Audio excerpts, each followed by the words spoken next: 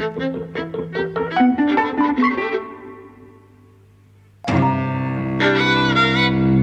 and welcome to Eavesdropping at the Movies. I'm Mike. And I'm Jose. And we've been off for a little bit because, I don't know, we've just been sort of, I don't know. It's football, that's well, the why. World Cup started, that's for sure, but I think and also Father's Day happened, so I had to do stuff. Yes. But we've been away. But we're back. Yes, we're back. And we've seen Ocean's 8. Yes. Which is the she-boot, as I believe they're known. Is that what... Yeah, that's the word that I've heard. I'm not sure I like that name. No, I don't like it. But it's this all-female sort of reboot of the Ocean's movies. Yes. So the Ocean's movies started back in the Rat Pack days, with Ocean's 11 back in, what, 50, 60 something? 62 or 3 or something like that. Yeah. And then Steven Soderbergh brought them back in 2002-ish. 2000 maybe. Something like that. It feels like they've been going on forever now. Yeah, and that's when it became sort of a franchise with Clooney and Matt Damon and Brad Pitt and big stars. And they made 3 of those. And now it's being sort of rebooted again with a cast of women. So, is Reboot the right name? Because it's clearly part of the same franchise. There's a connection there, right? So Sandra Bullock plays Debbie Ocean, who is Danny Ocean's brother, and she's mentioned quite a bit. Yes. He was the George Clooney character. So Reboot I think is fair enough. It occupies clearly the same universe. Yes. But it doesn't really involve them. There are a couple of cameos. Yes, Elliot Gould appears. Yeah. And spoiler alert. Oh well. Well. Okay, well there'll be lots of spoilers. Yeah. I don't think it matters in this film because no, but I mean, if you don't know what the heist is, then that's part of the thing, you know. Yes, though I mean, I'm sure we won't get into it. I mean, part of the pleasure of these films is actually having the heist explained to you, and then seeing it being carried out, and then kind of seeing it being foiled, and you're being surprised at the development, really. Yeah, which I think is a failure in this film. Actually, there are lots of things that I like about the film. So let's say, like, spoiler territory is we are now in spoiler territory. So if you haven't seen the movie, don't know what happens, then whatever. So there are lots of things that I like about the film. The cast is fantastic. The cast is fantastic. Huge array of stars. Cate Blanchett and Sandra Bullock are the main 2. But I don't think they have enough chemistry. It's not like Clooney and Brad Pitt were in the old days where they played off each other. The movie isn't stylish enough. I put this down to the director because the cast is clearly capable.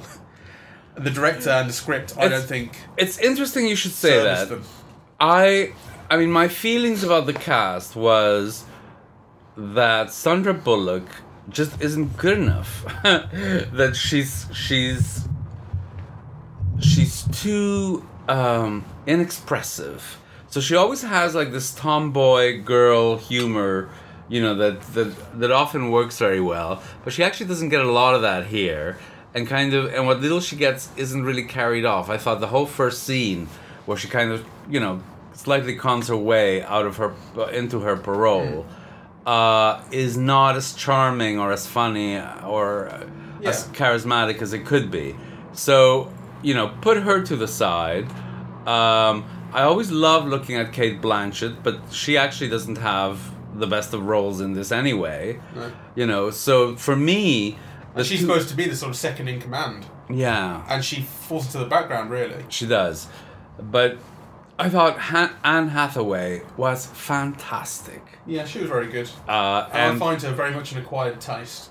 So, I'm glad that she's one of those where if she's not really that good, then it becomes the reason I hate the whole film. Oh, right, okay. I don't feel strongly about her one way or another. I loved her in The Devil Wears Prada, and I think she's fantastic in this, really. And, it's kind of...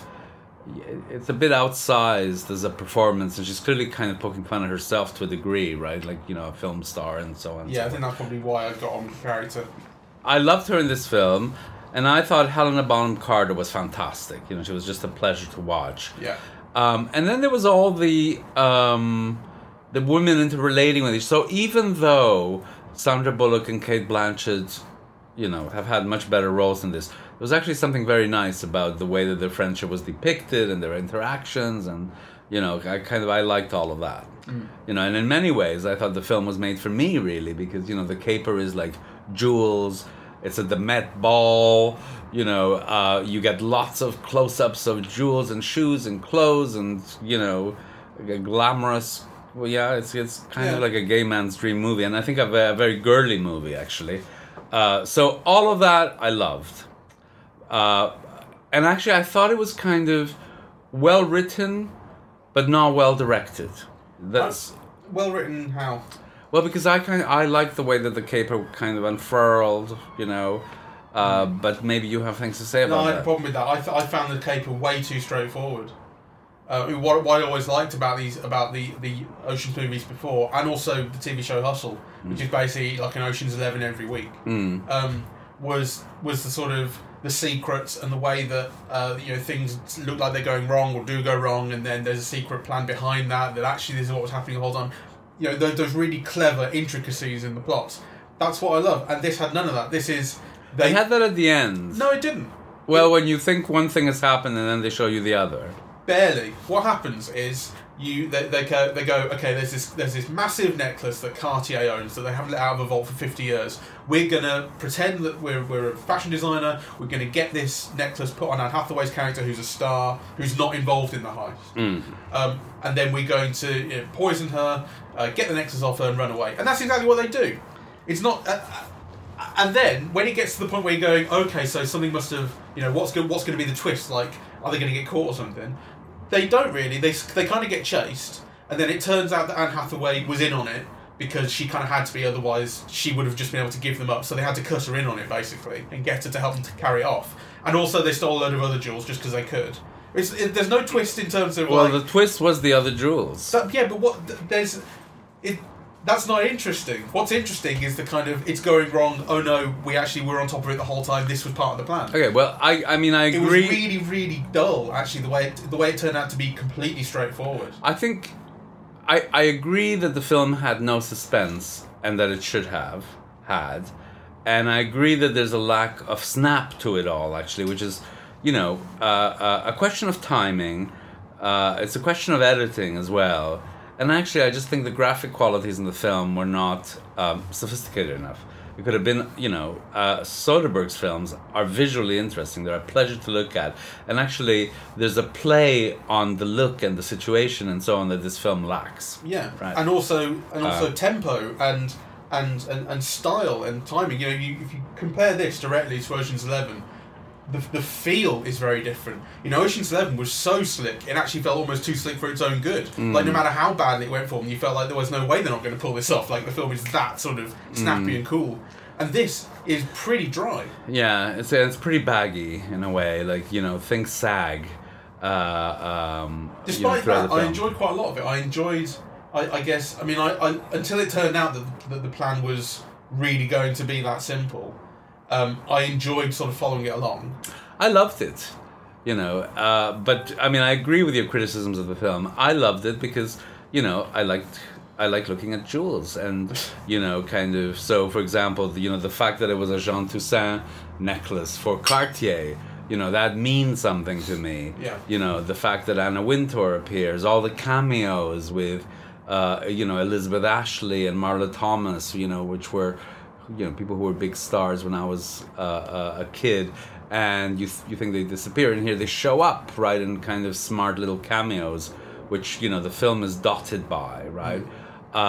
Things like, you know, how Helena Bonham Carter is clearly based on Sandra Rhodes, right? Like, you know, if you're into that world, it gives you a lot, really, you know, and it's all kind of pleasurable, yeah, and so, you know, you see, like, you go into Cartier and you see all the goods on display, and, you know, that was all kind of rather splendid, really.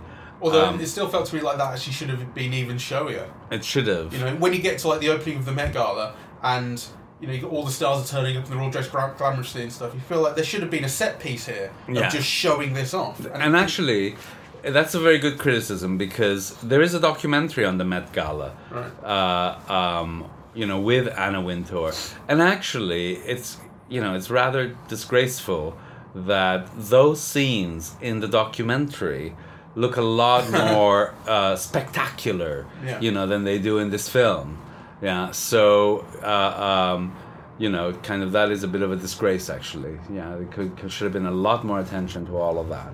To the dresses and what people were wearing, and actually, that element of spectacle that they could have worked on, because, this is clearly a film aimed primarily at women, right? And I think that kind of, the film is not attentive enough to, the visual pleasure in things like clothes and hair and makeup and jewels and which is what it's all about. Which is what it's all about. The entire world that it's set in is this glamorous world of showing off your clothes, and like the film is centered around $150 million necklace. Yes. That it kind of fails to make dazzling shine. enough. Yeah. I mean, when the film was going through Cartier, I kept thinking, I wish this were better photographed. And also shown to you slower, actually. Which is one of the things that caper films often dealing with jewels like Topkapi, with Melina Mercouri. You're seeing what they're stealing and why and how valuable it is, and you get a really good look at it, and it's made to seem magnificent, and and kind of not enough attention is paid to that in this film. I also feel the kind of underlying the reasons that Debbie wants to do the heist feel slightly muddled to me. I mean, it's interesting comparing them to Ocean's 11 again. They're kind of similar.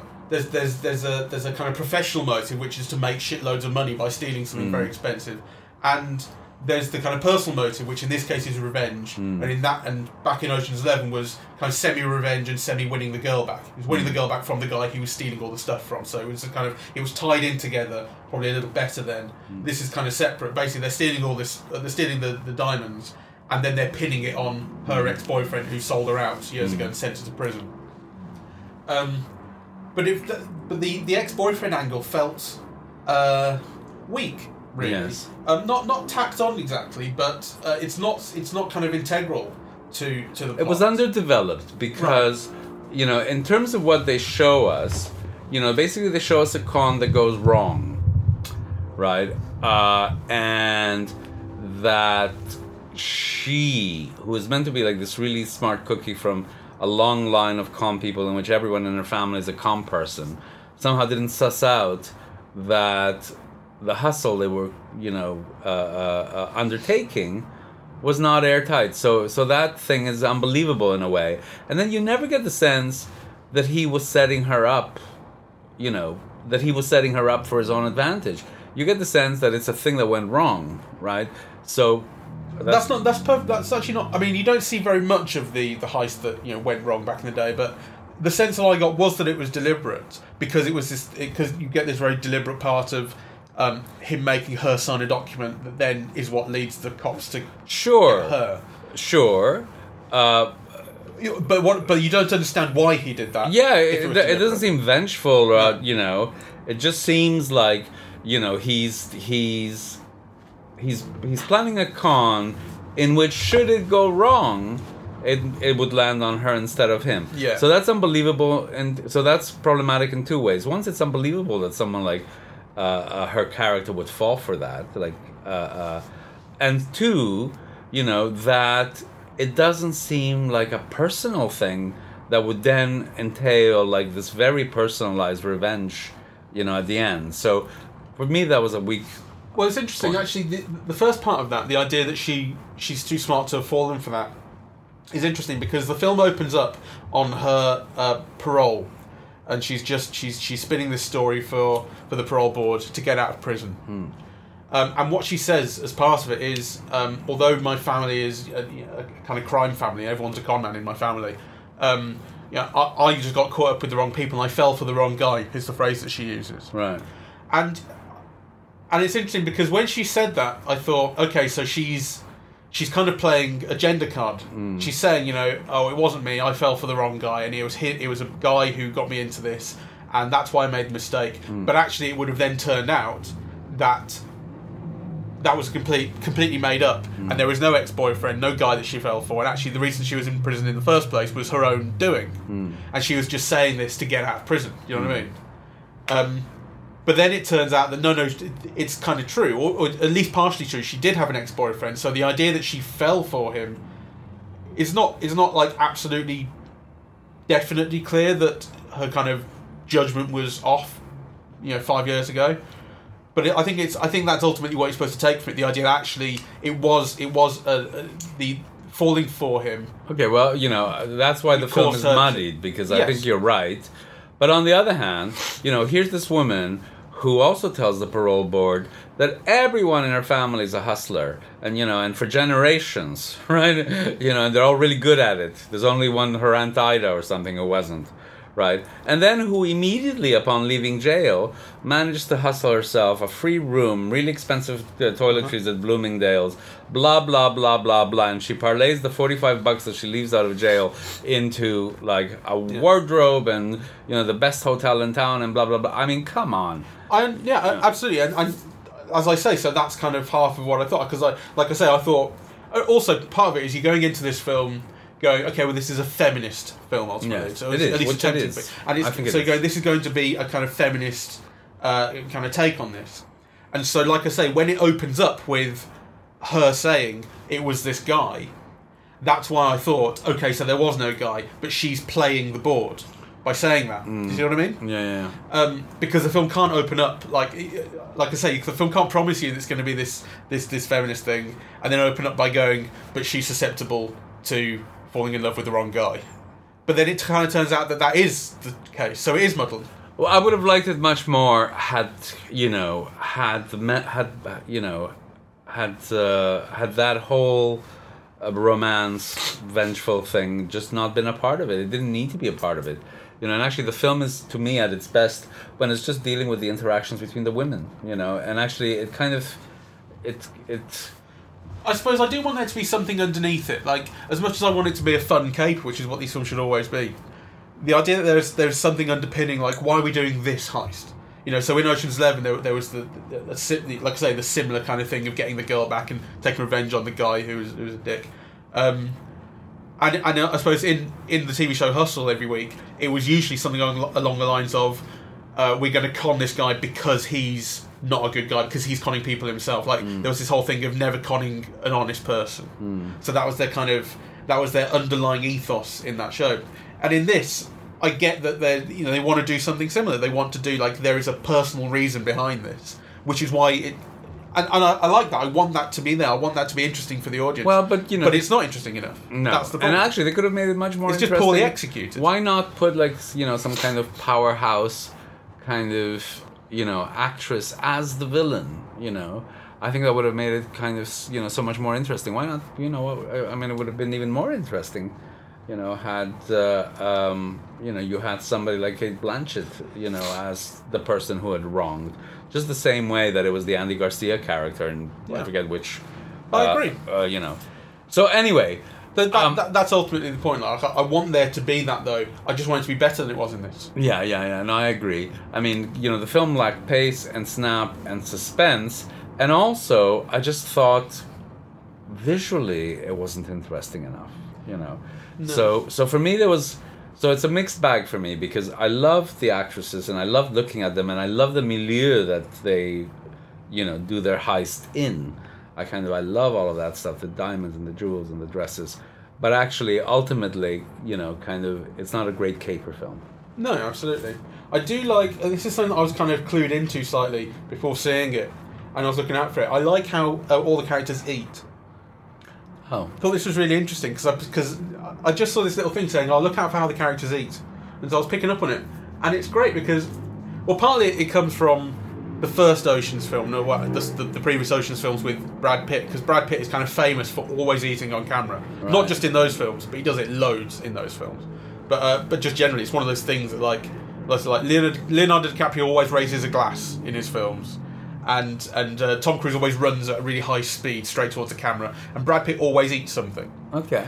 And so I thought, so the film is kind of taking off from that a little bit, but also you think about how the characters eat. There's one point where for some reason they're just in Subway. It's while they're kind of planning the heist. They're in Subway, and there's no reason that they have to be in Subway. They could be anywhere, but they set it in a Subway. There's a couple of points where they're just having dinner, and actually Sandra Bullock is eating something. Kate Blanchett's sitting across from him. They're chatting away, and there's like for no reason in the scene, Sandra Bullock says, "Have a bite of this."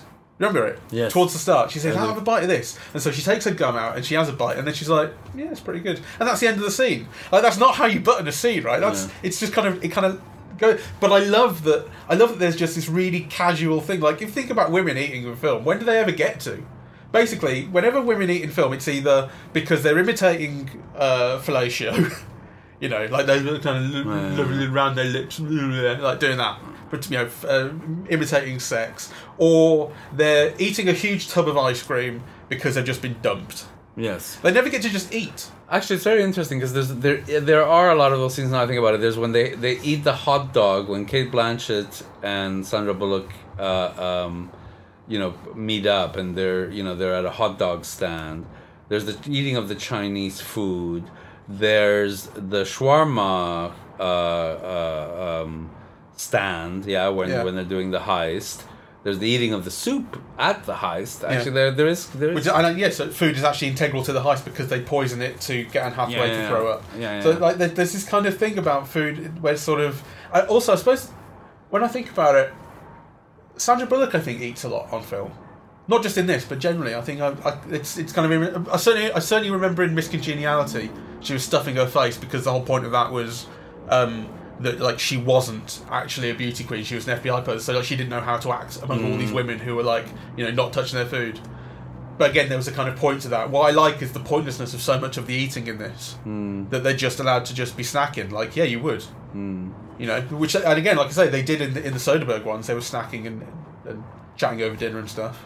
What I liked was seeing so many generations of actresses, because it goes through quite a spectrum. So actually it's very interesting, for example, that Anne Hathaway, who to me is a very young star, nonetheless now sees her competition being is it Dakota Fanning or I don't know, one of the Fanning sisters, who's young and she's in competition with for the dresses, you remember, right? So I thought kind of that was all kind of very interesting, and there were elements that so on the one hand you have Elizabeth Ashley and Marlo Thomas, who are like now in their mid-70s. On the other hand you have Sandra Bullock, who must be close to 50, and Kate Blanchett, and then so you have different tiers of ages of women interacting in the film, which is both a real pleasure.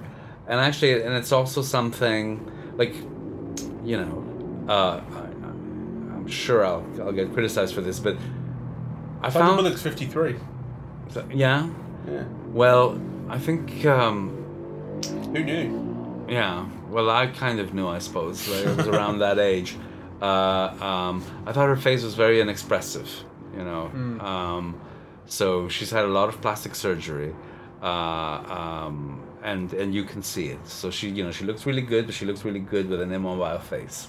Yeah, there's a kind of tension in the film between it being sort of knockabout and a comedy, and which would mean kind of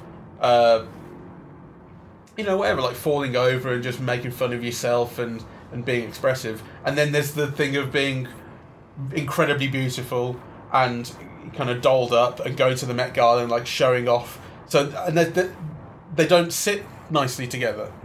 So the film is kind of trying to do both, and it achieves neither, really. Yes. I mean, I thought there was also a weird thing, because it's got some great comedians, right? And people who make their living out of doing comedy. Mindy Kaling. And what was the other woman from Bridesmaids? The one who Sarah Paulson. No, the one who shifted goods from her garage, the one with the children. Yeah, Sarah Paulson. Okay, was that Sarah Paulson? Sarah Paulson, yeah. Okay, well, there's a lot more that they could have done with those characters. And, one of the things that we were discussing when we were discussing Baby Driver is, how great it was at just kind of visual comedy, right? A kind of making gags out of like the sights and the sounds and the cutting, and this is so one note. Like there's not even any slapstick, much less kind of playing on anything with the rhythms of the film, right? Yeah, absolutely. There's no inventiveness. Yeah. In the direction at all. Basically, but still, it's a film that I enjoyed very much. Yeah, enjoyed despite quite a lot of things. Like, yes, it still kind of has a certain something. I think the cast deserves a huge amount of praise for that. I think they're the reason to see it. They're the reason to see it, and actually, they're mostly wonderful. Yeah. I mean, even though I've been complaining about some of them, I mean, they're still wonderful. It's a question of degrees. I mean, I really love Anne Hathaway, and I think this is one of her best things. And I've criticized Sandra Bullock and so on, but they're still good. It's just a comparative thing. It was a pleasure to watch them all. I also I do like the way it kind of connects with the previous Ocean's films. Just barely. It kind of sets up, as we've said, that Debbie is Danny's sister, but there's also this thing of how Danny is dead. Danny Ocean passed away, and you see her at his grave very early on in the film. Danny Ocean, 1963 to 2018, and she's there, but she says, I hope you're in there. Yeah. So there's this thing of like, so he's probably not, right? He's not. He's faked his death, and then later on, I can't remember which character it is, but I think it might be Rihanna's character, sees a photo of him, and she says, "Oh, he's hot." Yes. And basically says something like, "He's not really dead, is he?" And she says, "I don't know." Yeah. I love how casual that is. I love that they haven't made a big thing out of it, but later on there may be a new Ocean's film where the two of them together. He's going to come back. I like the sense of humour behind that. Yeah. That they weren't making a big deal out of it. He's probably going to come back. Yes, I like that as well. Though the other Ocean films to me were funnier than this one. Yeah. Even the second one, which had that god awful bit where, do you remember the Julia, what's her name? Roberts. Julia Roberts. She plays Tess, and they say, "Tess, you look an awful lot like Julia Roberts." I love that in that film. Man, it was brave. I've got to give him that. It was ballsy fucking out. She played herself, and then she's like, "But I don't look anything like myself." On the other hand, I can actually remember her character's name. Yes. Which is interesting. Yes. Because the only one I can remember from this is Debbie, who's the Danny Ocean's sister. I can't remember any of the other character names. No, me neither. That says something. It does. I mean, I saw earlier, because we're going to see Jurassic World tomorrow. Yes. And I saw someone saying on Twitter, "Can anyone tell me, without looking it up, the name of Chris Pratt's character?" No. And it's one of those things, this is a huge, huge movie following on a huge, huge franchise, and all you can remember is Chris Pratt is in it, not his name or anything. You know what I mean? Whereas I can remember the characters from. I can remember Alan Grant and Ellie Sattler. That's what makes that says something. Well, my memory's too bad to continue with this part of this because I can't remember anything. But I still think it sort of says something. There's something unmemorable, and kind of will o' the wisp. Anyway, shall we wrap it up? Sure. So final verdict. It's all right, and I think there's probably more. Do you think we've scratched the surface enough of the kind of? There is something about it being, a feminist kind of reboot. I mean, like the Ghostbusters one where they said, "Okay, we're going to do this, but we're going to do this all female." There's something. There's something notable in that. Yes, and something that hasn't been given enough credit because, I think we were watching it with an audience that I would say was over half women, which one almost never sees, right? And they were enjoying it. There was a woman next to me who'd brought her own cans of Coke and her own crisps and you could tell she was in heaven, right? There is something about a sector of the audience normally not being addressed that this film addresses, and this film offers, I think, a lot of satisfactions to that audience. Yeah. And it's not going to get on people's tits as much as Ghostbusters did, because there aren't people who kind of take Ocean's 11 to their heart as people did with Ghostbusters. No. So it's not this kind of, what the problem with Ghostbusters, but it's this sort of, nerds love it, and so anyone who intrudes on that is an evildoer. Yeah. People don't feel that way about Ocean's 11. I mean, I knew Ghostbusters had its problems, but none of them were to do with the fact there was a cast of women. I think this is a film that, guys will find enjoyable, but actually that women will love. Yeah, maybe the case. But actually, I think it could do. I think a female director would have done so much more. She would have made more. She would have understood I think the milieu she was working in. That's something that I don't understand, you know. So if you're going to the trouble to, you know, make an all-women's caper film, why not have a woman direct it? It makes no sense to me. No, I agree. I agree. The director and co-writer, he co-wrote it with a woman, is Gary Ross, who directed The Hunger Games, the original one, which was not great, not it's bad. It's very badly directed. I remember it as being very badly directed. But I suppose along the same lines that we're discussing this. I was going to say, but interesting insofar as it's also a kind of young.